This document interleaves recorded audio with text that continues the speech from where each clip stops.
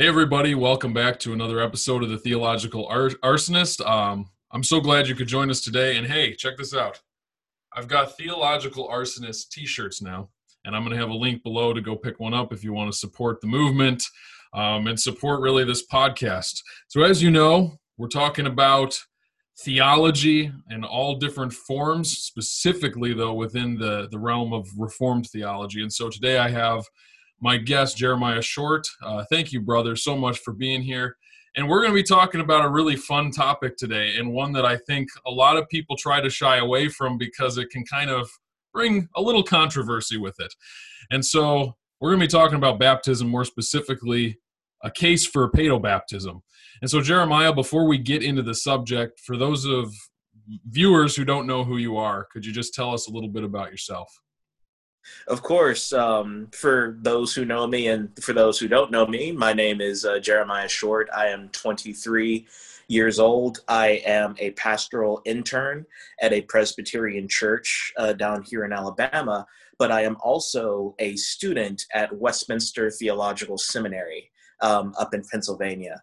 I also run my own YouTube account called The Black Doctor, but I also run a TikTok account, The Black Doctor 21, which now has crossed over the 5,000 subscriber mark or the 5,000 follower mark. So I'm very grateful to all of you who love my content and support me. I also run a theological podcast along with my fellow seminarian Chris, or we call him Doulos. And the podcast is called Doulos Theology. So find us on YouTube, find us on any podcast app, and I hope you enjoy our content. Cool. Yeah, and I'll make sure to have links down in the description for all of the stuff that you want down there. So people watching this, please go down and support Jeremiah, go support the podcast. And yeah, so without further ado, brother, let's get into this subject. I'm just going to straight up hand it to you. Get us started where you want, and let's dive into this thing.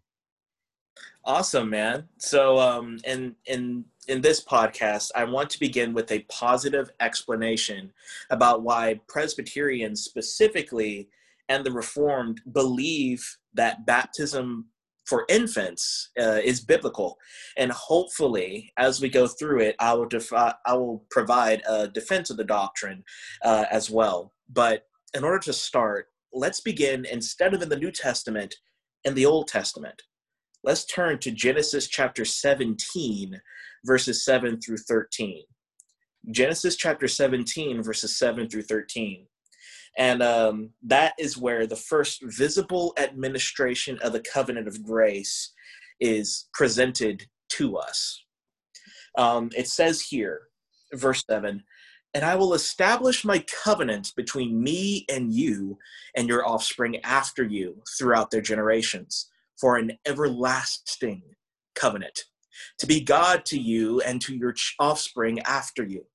And I will give unto you and to your offspring after you the land of your sojournings, all the land of Canaan, for an everlasting possession, and I will be their God.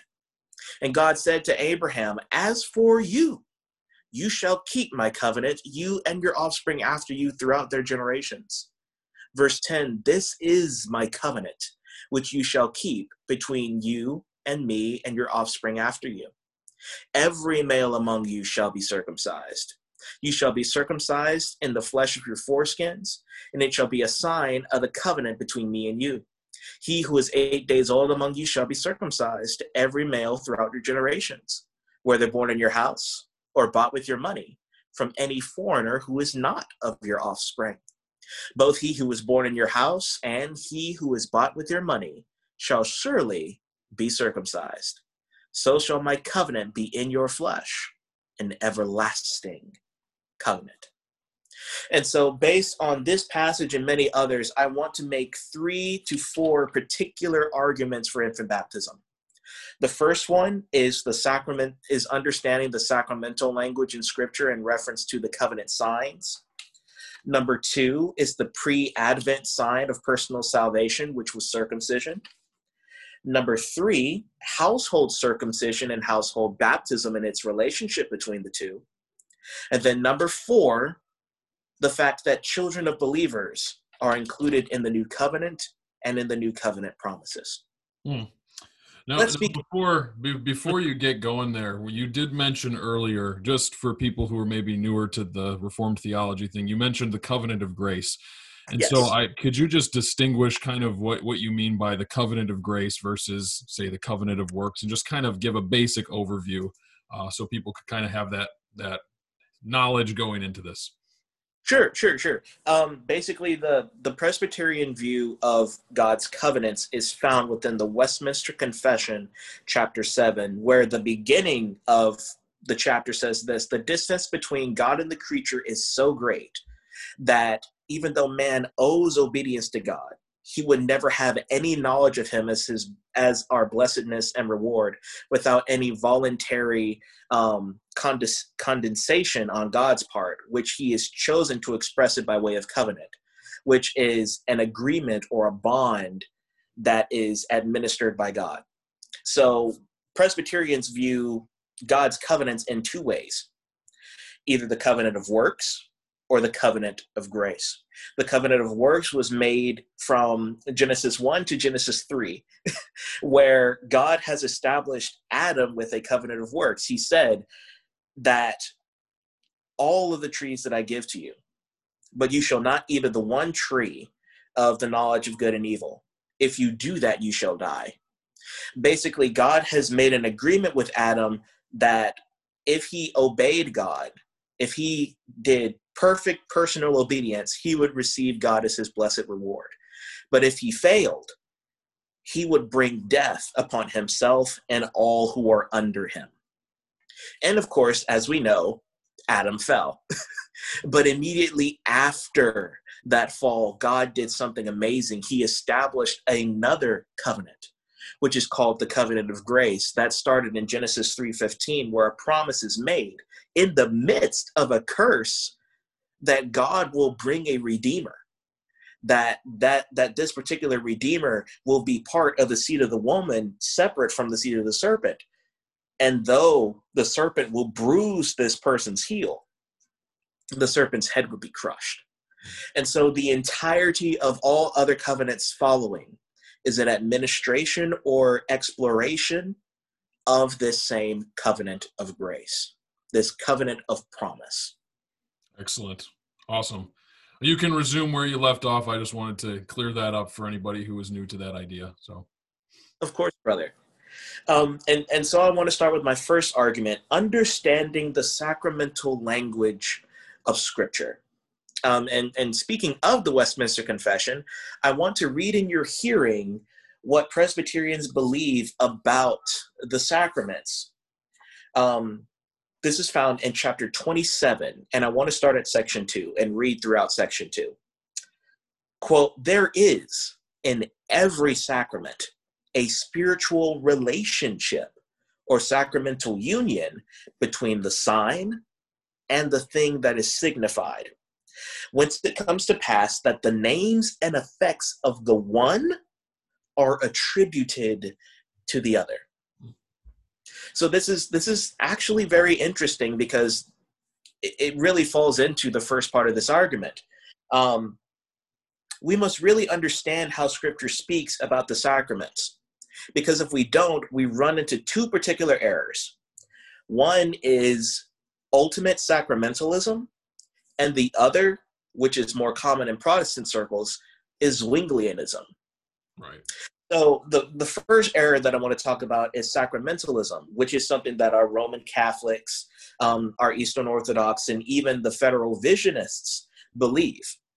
And that perspective is that the sign, the sacrament, actually confers or brings about what it signifies.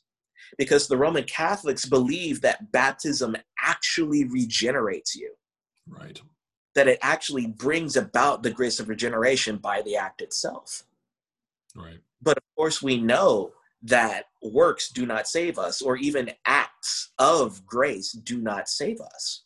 Right. But we are saved by grace alone, in Christ alone. But another error, basically swinging the pendulum around, is Zwinglianism. Ulrich Zwingli, even though he stepped back from the Roman Catholic view, he basically went off the cliff on the other side. He Right. said, even though they don't confer salvation, that means they don't do anything at all. Basically, they're just works that we do to profess our faith in God. Right. But that doesn't fit the biblical evidence at all. Scripture is quite clear that the sacraments actually do something, but the question is, what does it do? Right. And so I want us to focus on verse 10 and notice how God speaks of his covenants. He says in verse 10, "This is my covenant that you shall keep." And he goes on to say, "Every male child among you shall be circumcised." So God actually calls circumcision his covenant. Hmm. Now, let me ask you this question. Yeah. Is the physical act of circumcision God's covenant? No. Exactly.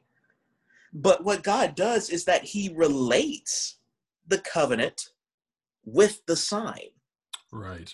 The sign is related to the thing signified. And there is a sacramental union between the two. And he talks about this all the time in Scripture. Let me give you a few other examples. Let's see, Matthew 26, verse 26 and 37. Would you mind reading that for me? Yeah, sure. Can you say the reference again? Mm-hmm. Matthew chapter 26, Okay. 26 through 27. We're getting to the Lord's Supper here. Now, as they were eating, Jesus took bread, and after blessing it, broke it, and gave it to the disciples, and said, "Take, eat, this is my body." And he took a cup, and when he had given thanks, he gave it to them, saying, "Drink of it, all of you, for this is my blood of the covenant, which is poured out for many for the forgiveness of sins." Now, let me ask you this question. Yes. Is the bread and wine physically the body and blood of Christ? No. Does it turn into the physical body and blood of Christ? No. Not at all. Transubstantiation is not biblical. So what exactly is Jesus talking about? He's Right. talking about that there is a sacramental relationship between the sign, the bread and the wine, and the thing signified, Christ's body and blood. So that when we partake of the bread and wine in faith, we are actually receiving Christ's body and blood through the means of his own Spirit. Right. And for another example, let's turn to Acts chapter 22, verse 16. I'll read it for us here. Sure. Ananias is talking to the Apostle Paul after he's converted, and he says, "And now, why do you wait? Rise and be baptized and wash away your sins, calling on his name," as in the name of the Lord. Now, let me ask you this question. Does the rite of baptism itself wash away sins? Absolutely not. Absolutely not. He is actually speaking sacramentally, as it the sacrament of baptism and regeneration are so closely related Right. that he can speak of the sign as if it is the thing signified. This is why we see baptism always called the laver of regeneration, the washing of regeneration, and the renewal of the Holy Spirit.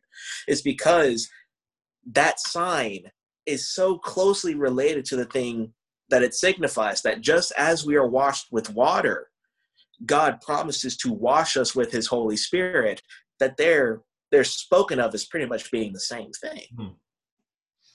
And so circumcision is spoken of in the exact same way. If we do not understand that, we will miss everything that Scripture says about the sacraments. And one thing I also want to point out is that we should not shy away from using the language that Scripture does use in relation to the sacraments. Because I used to shy away from Acts chapter 22, verse 16. I used to think, I should have corrected Ananias' language on that, because that doesn't make any sense. Right. Right. We need to realize that the problems that we have with Scripture is not because of Scripture, it's because of us. Right.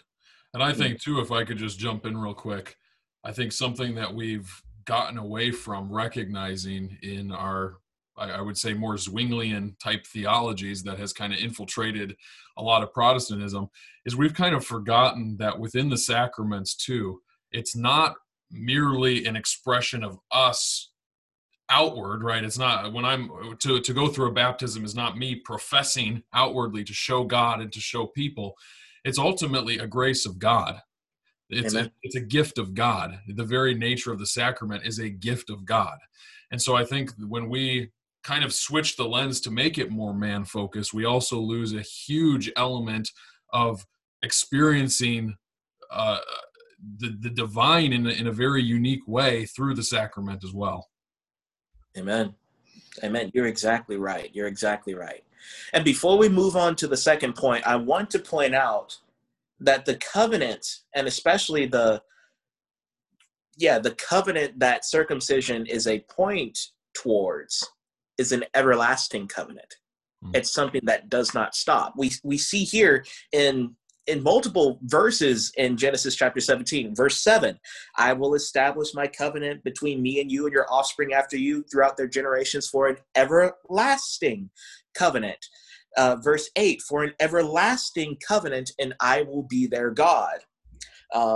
Let's see. And verse 13, so shall my covenant be in your flesh, an everlasting covenant. This covenant is an everlasting covenant, and there is only one other covenant that is described as everlasting, and that's the new covenant. Right. Both of those covenants have the same promise, but we'll definitely get into that later on. And so now that we've established how Scripture speaks about the sacraments in general, let's turn to the specific meaning of circumcision, which is point 2. Circumcision as the pre-Advent sign of personal salvation.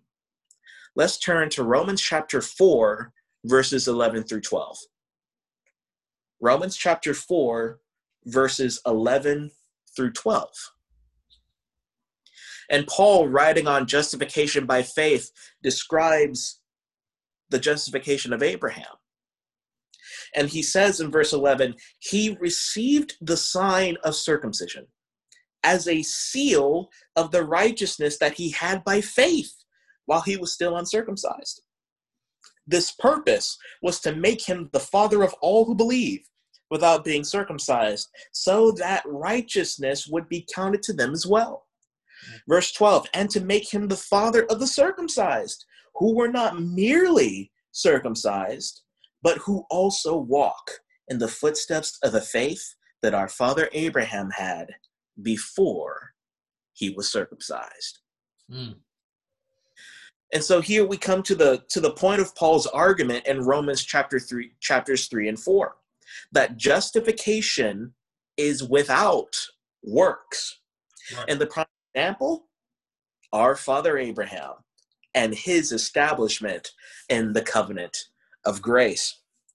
We see here in Romans chapter 4, verse 11, that what circumcision is that it is a sign, of course, of God's covenant, as we saw in Genesis chapter 17. But it is also a seal of justification by faith alone. Abraham was justified first, and then he received the sign of justification afterwards. Circumcision was a seal of perfect personal salvation through the acts of Jesus Christ on our behalf. It is the exact same meaning of what baptism is. And so here we also see what circumcision is not. I've seen my Baptist brothers try to define circumcision in a way that the Apostle Paul doesn't define it. Circumcision is not a genetic sign of identification with the people of Israel. It might have culturally evolved to be that way, but it originally is not. And it is also not a sign of the land promises, because just because you were circumcised doesn't mean you got the land promises that are found within Canaan. We see not only in 1 Corinthians 10, but also in Hebrews, that even though people were circumcised, even though they were within the community of Israel, many did not receive the promised land. And the question is why? Hebrews makes it quite clear. They did not have faith. Faith is the only means by which we receive the promises of God. Right. And circumcision is merely an outward sign of that particular faith. But yet we have a problem here. We know fully that for Abraham and for Abraham's children, circumcision was a sign of personal salvation. But yet, it was not only given to Abraham who had faith, but also his children on the 8th day of their birth without a profession of faith. And the only reason that they did it is because of God's divine command. Remember, Abraham didn't have to ask, wait a second. If this is a sign of faith, why do my children get it? They don't have faith. Right. Abraham never had to ask these questions because he knew those weren't the relevant questions to ask. God was going to make his promises come to fruition, whether it was done through our faith or not. And he gave us a command to fulfill by divine fiat and divine command to give the sign not only to ourselves as believers, but also to our children. But our Baptist brothers will say, oh, well, that's all well and good, but that was part of the Old Testament. The sign has changed. So shouldn't the practice change as well? Surely not. I want to read Samuel Miller. He is he was a professor at a Presbyterian seminary, and he is a very prolific writer. He wrote in the Presbyterian Standard in an article called "Suffer Little Children." I would highly recommend that you guys read this particular text. Its official title is "Infant Baptism: Scriptural and Reasonable, and Baptism by Sprinkling or Effusion, the most suitable and edifying mode." Of course, that particular title gets our Baptist friends riled up. But I do recommend you read this article because he makes some amazing statements here.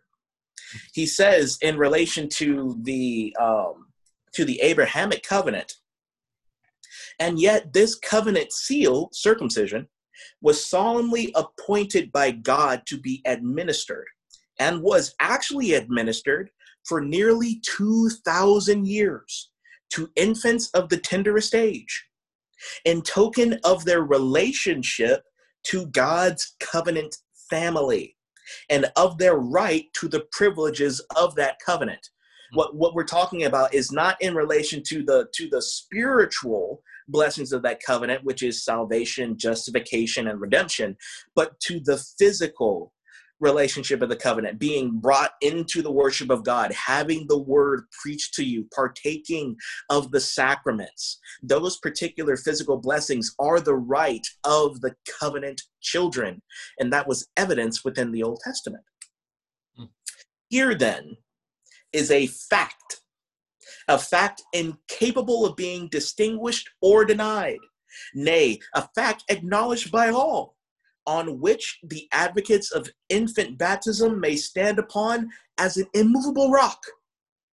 For if infinite wisdom once saw that it was right and fit that infants should be made subjects of a seal of the righteousness of faith before they were incapable of exercising faith, then surely a transaction in the same in substance may be right and fit now.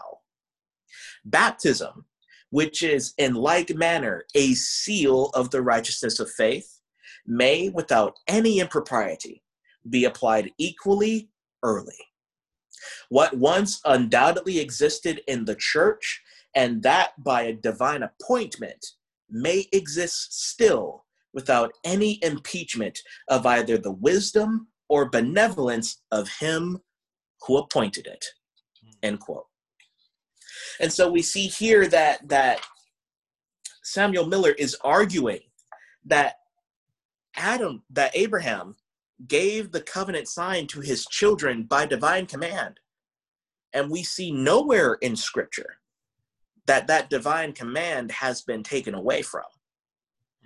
But in fact, in Scripture, we see that pattern continuing. And for the evidence of that, I want to point you to multiple passages in Scripture. I want to begin with this. The visible membership of the church in relation to its administration has not changed. We saw that from Professor Miller. And so just as we see household circumcision in the Old Testament administration of the covenant of grace, we find household baptism in the new covenant administration. And so as we walk through some of these passages, I want you, Jonah, and the members of the audience to ask this question. If the concept of corporate solidarity of the family with regard to the sign of the covenant of grace has been terminated, as our Baptist friends hold, where's the evidence of this? The first example that I want to look at is Acts chapter 16, verses 14 through 15. Acts chapter 16, verses 14 through 15. And here we read of an account of a woman named Lydia. Verse 14, one who heard us was a woman named Lydia from the city of Thyatira, a seller of purple goods, who was a worshiper of God. The Lord opened her heart to pay attention to what was said by Paul. Here we see an active recording of regeneration. And after that, she was baptized and her household as well. And she urged us, saying, if you have judged me to be faithful to the Lord, come to my house and stay. And she prevailed upon us. And so I want to ask you a few questions here. Sure. In this encounter, who is the person that is recorded to have believed? Well, looks like Lydia. Exactly. But who was baptized when she believed? Her and her household. Exactly. Yeah. The entire household was baptized on the profession of the head of the household. That's powerful. Exactly right. Another passage is from the same chapter. Scroll down to verse 30, and we'll read from 30 to 34. This one I find even more explicit. We see here in verse 30, then he brought them out and said, sirs, what must I do to be saved? Remember, the Philippian jailer has just seen Paul and Silas released from prison, and he's about to kill himself. And then Paul and Silas say, wait, don't do that. We're still here. We're still here. And so he brings them out and he says, sir, what must I do to be saved? And they said to him, believe in the Lord Jesus, and you will be saved, you and your household. And they spoke the word of the Lord to him and to all who are in his house. This is actually, it seems to be advocating for the Baptist position, right? Because it says, believe and you will be saved. And then when when Paul and Silas are brought to the house of the Philippian jailer, they preach the gospel to all who are in his house. So we should expect, if the Baptists are correct, that all the household believes and all the household is baptized. But is that what we see? Verse 33, and he took them the same hour of the night and washed their wounds. And he was baptized at once, he and all his family. Verse 34, then he brought them up into his house and set food before them. And he rejoiced along with his entire household that he had believed in God. This is actually rather amazing, because in this explicit passage, who is the one recorded to explicitly have believed? The jailer. And yet who was baptized? His whole family. Exactly. So even when you have the proclamation of the gospel preached to everyone in the household, the only record that we have here is that the head of the household believes and is baptized, and then on behalf of his profession, the rest of the household is brought within the covenant community. Hmm. And so my Baptist friends always ask me this question. Well, if it was only the Philippian jailer who was baptized and believed, why is everyone celebrating? The simple answer is because they get covenant blessings as well. They are brought within the covenant community of the church. They now have a greater family. And it is most likely through their influence and through God working in the family that they will be saved as well. Mm. And that's why they celebrate, because he, the head of the household, had believed. Mm. And then the last passage I want to bring about is really one of the ones that swayed me into advocating for the Presbyterian position. Can I take a guess? Can I take a guess? Sure. Acts chapter 2. That's one of the yes. Yeah. Let's go to Acts chapter 2, verses 38 and 39. I can read this one. Sure, go ahead. And Peter said to them, "Repent and be baptized, every one of you, in the name of Jesus Christ, for the forgiveness of your sins, and you will receive the gift of the Holy Spirit. For the promise is for you and for your children, and for all who are far off, everyone whom the Lord God calls to himself." Amen.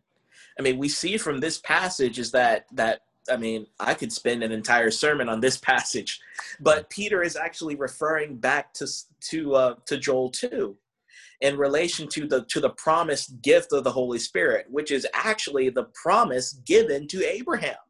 Right. That's why he says, repent and be baptized for the forgiveness of your sins, and you will receive the gift of the Holy Spirit.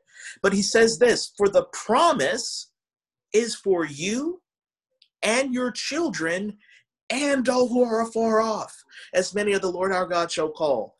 Does this not seem as like an exact parallel to what happens when God establishes the covenant with Abraham?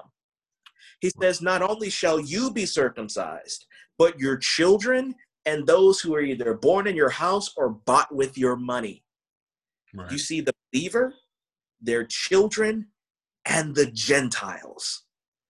The church has always been a mixed body of Jews and Gentiles, and that is the exact same pattern that we find here in Acts. It's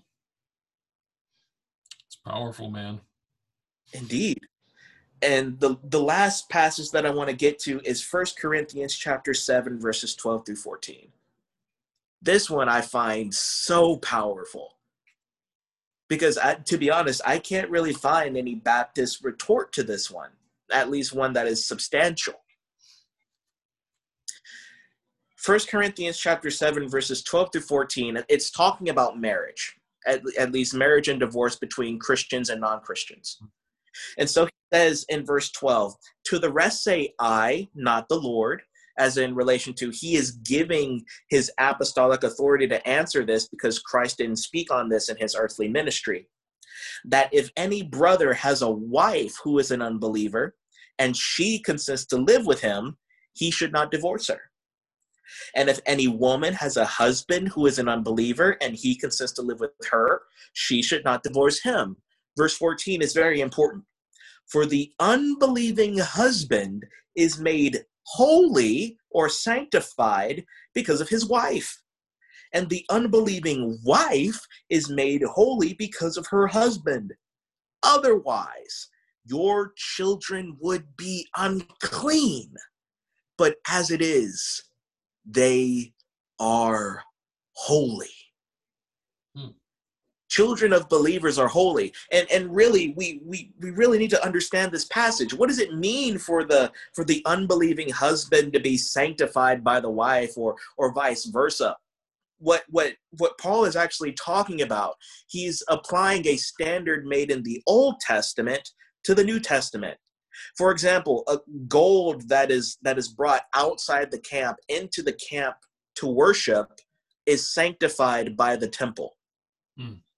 So what Paul is comparing is the terms unclean and holy, from hagios, holy, to agathartos, unclean. And that's the entire relationship that is found in the book of Leviticus between things that are unclean outside of the camp, or holy or sanctified inside the camp and being used for worship. And so he says that the unbelieving husband is sanctified because of his wife. The church is so pure by the Holy Spirit that they are not defiled by the unbelieving husband, but in fact the opposite. They are able to be brought into the covenant community for worship.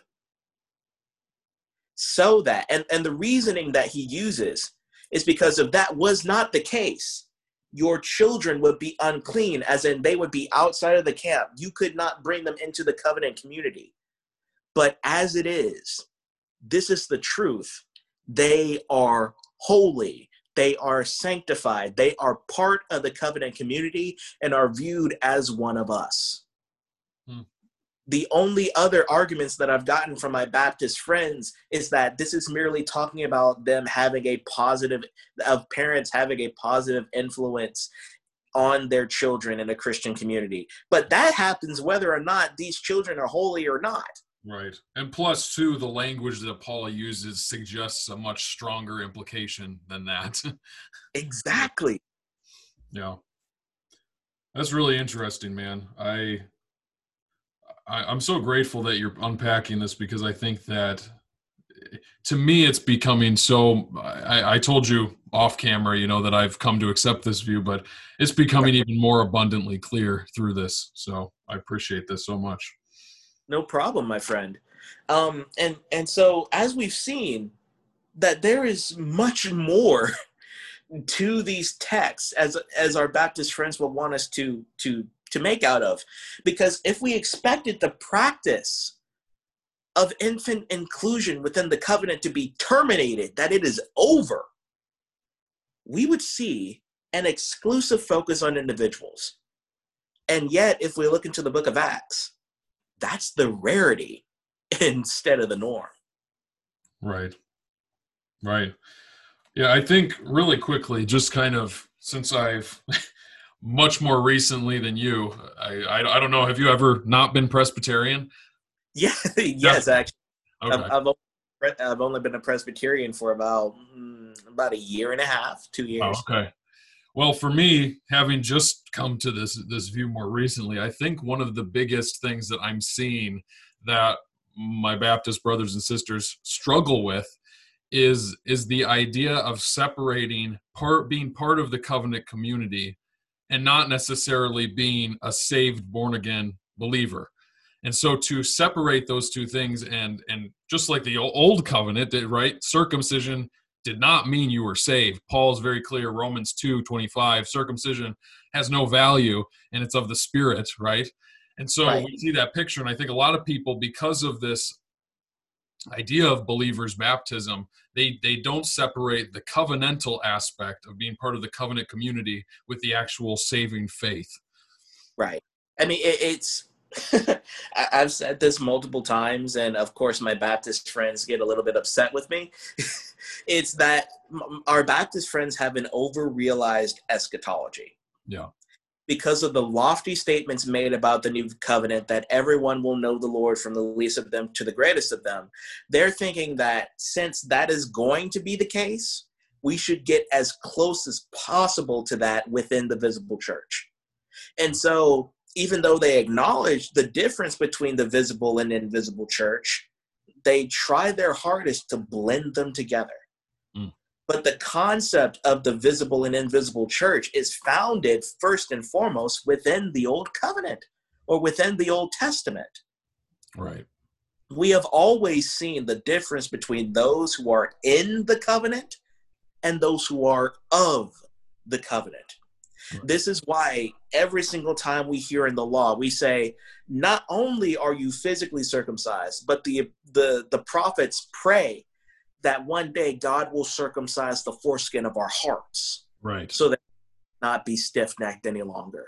And that is the promise that is perfectly found within the substance of the covenant of grace. I will cleanse you. I will circumcise your heart. Right. Yeah.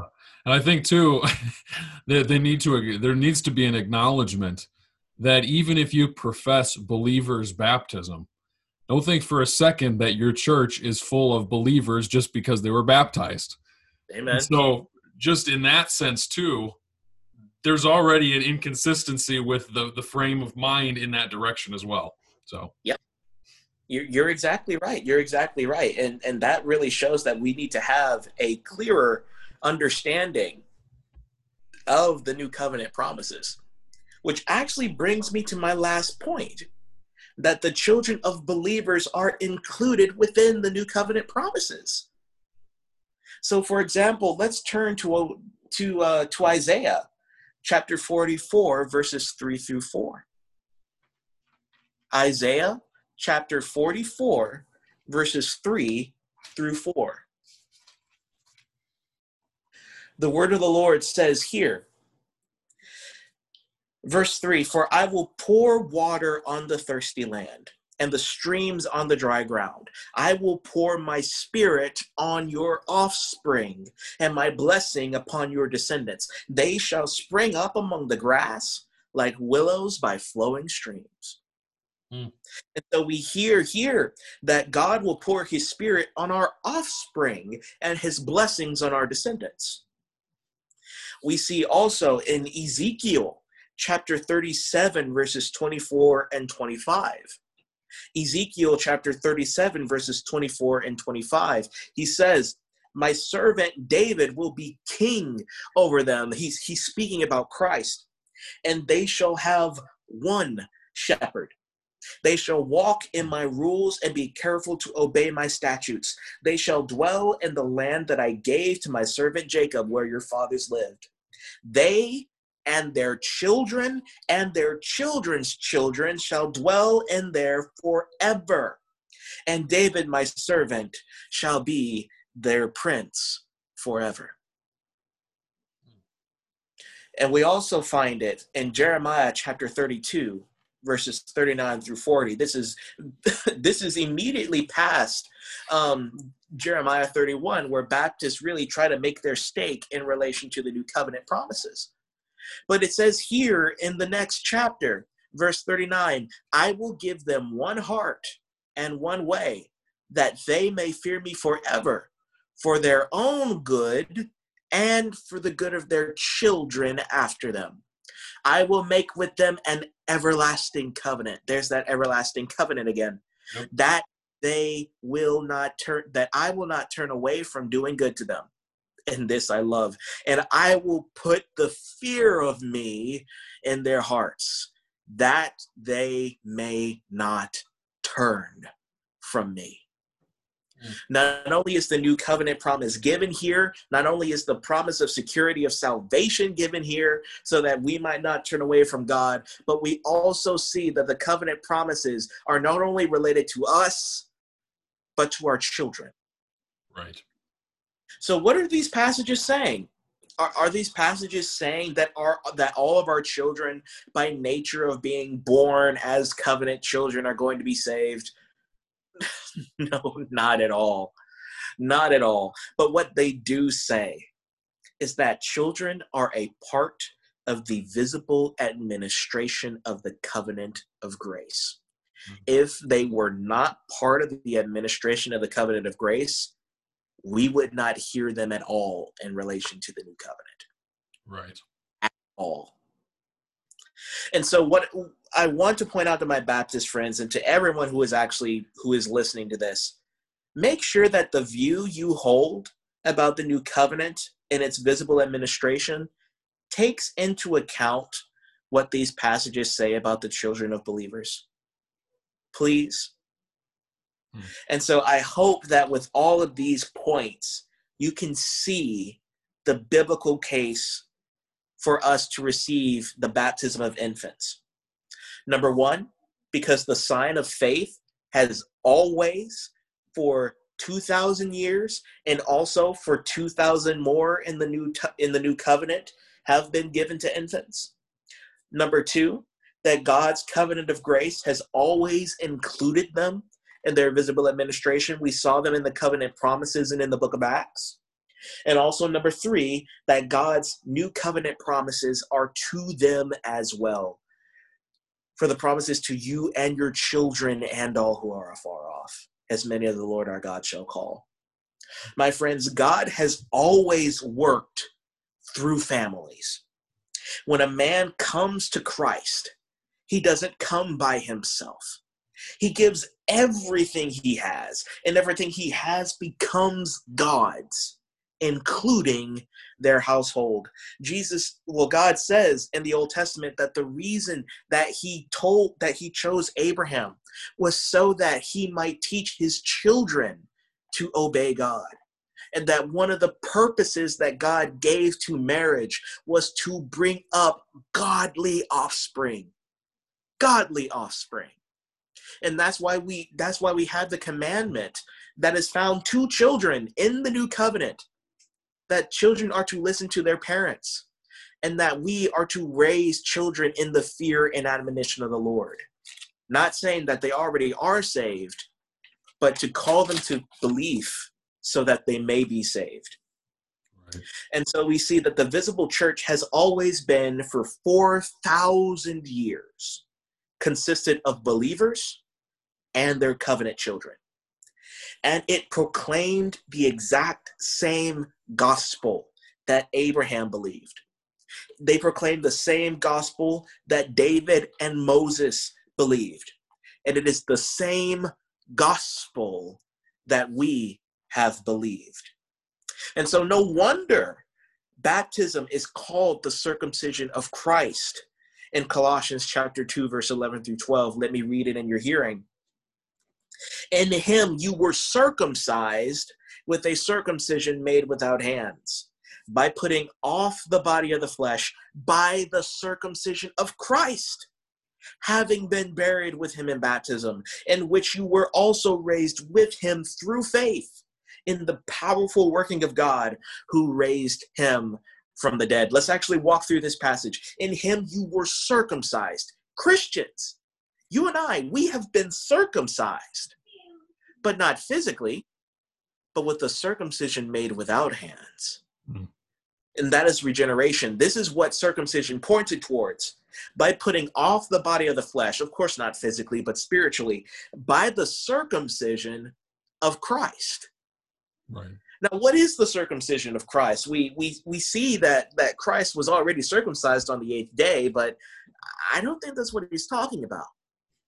Jesus also said that he had a baptism to be baptized with, but that's after his baptism in Matthew chapter 3. His baptism and his circumcision is the cross. So when we are circumcised, when the Old Testament people were circumcised, and when we are baptized, we participate in the circumcision of Christ. As it says, having been buried with him in baptism. But it doesn't truly come into effect until we have faith, in which you were also raised with him through faith in the powerful working of God who raised him from the dead.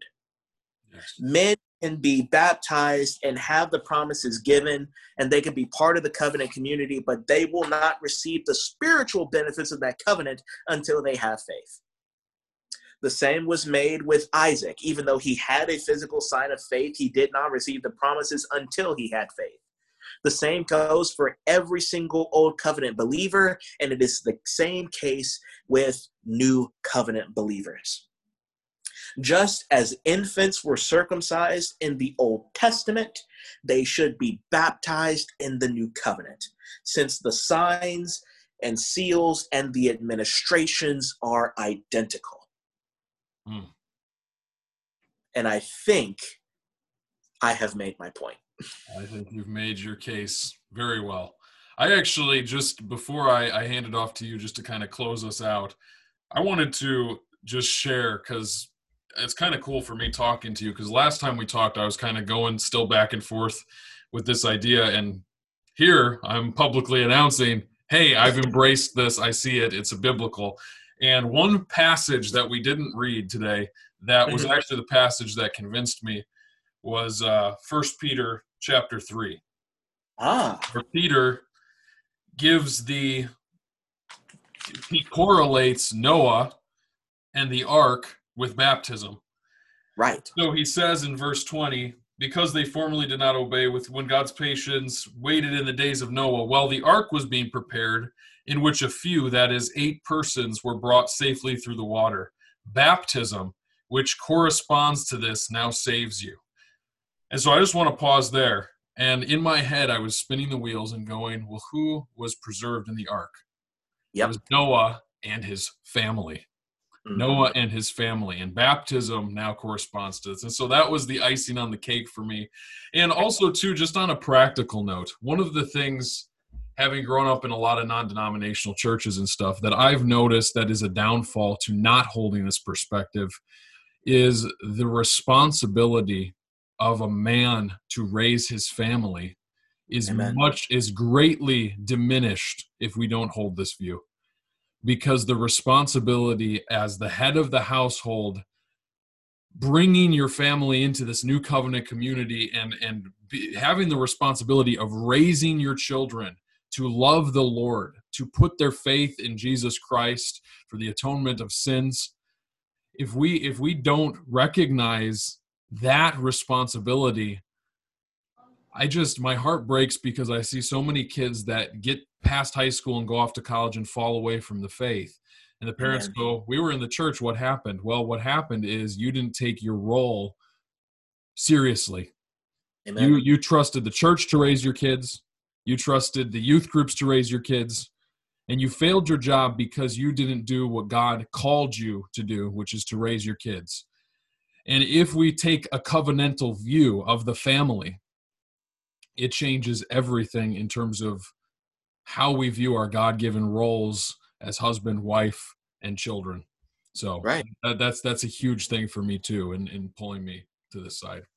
Yeah, I mean, it's statistically shown. I don't really have the statistic on me, but it is more common that when the head of the household becomes saved, that the rest of the family follows as well. Yeah. And that's really the point that I've been trying to make, that God works through families. Right. I said before that God chose Abraham so that he might teach his children to fear the Lord, and that we are called to raise godly offspring. I mean, as you said, this is one of the things that I emphasize so much in relation to apologetics, and especially in relation to teaching our children the creeds, the confessions, and the catechisms, because they have the same questions that these things teach about who is God, what is salvation, why do bad things happen to good people, what do you believe and why do you believe it?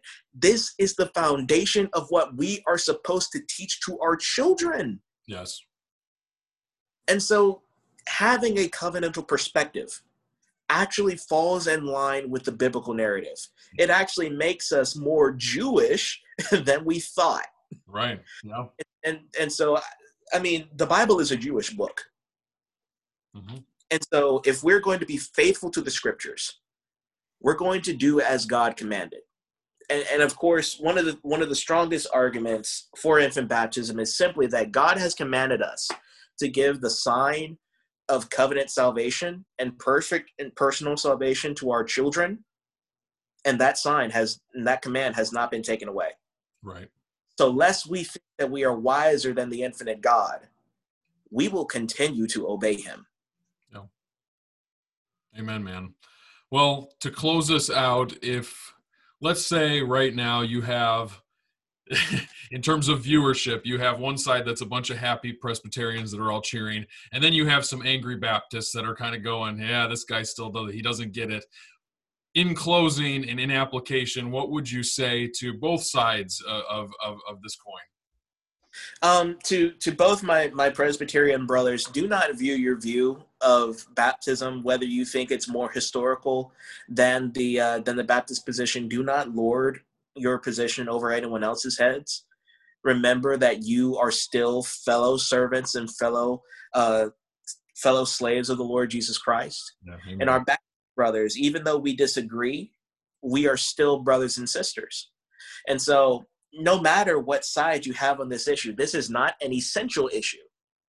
And so when we end up in heaven, we will hold hands with one another. We will stand before the throne and sing, "Holy, holy, holy is the Lord God Almighty," because Christ is king over all of us. Yes. And we still commune with one another. We will laugh and we will celebrate about the things that we got right and the things that our Baptist brothers have gotten wrong. I love it. I love it, man. Well, thank you so much for coming on. This has been wonderful. And dear brother, would you just mind praying for us to close things out? Of course, it's a pleasure. Let's pray together. Father God, we thank you for this beautiful day you have given us. Thank you for the joy that you have set within our hearts through the means of your beloved Son, Jesus. Thank you for sending your Son to fulfill the covenant of grace on our behalf, because it is only through the righteousness of your Son that we are able to partake of these gifts. And Lord, thank you for working through families so that we, as covenant children, are able to realize that we have a loving Father who has given himself for us. Father, even though we disagree on certain things, let us be reminded of the unity that we have in you. Let us all realize that you are king and that you are reigning over all creation, and that because of that, we are able to proclaim to the world that they are sinners in need of a Savior, and that if they repent and trust in you, they will find you to be a perfect Savior. Give us grace, give us unity, give us love for one another, for it is by that the world knows that we are your disciples. It is in the name of your beloved Son, Jesus, that we pray. Amen. Amen.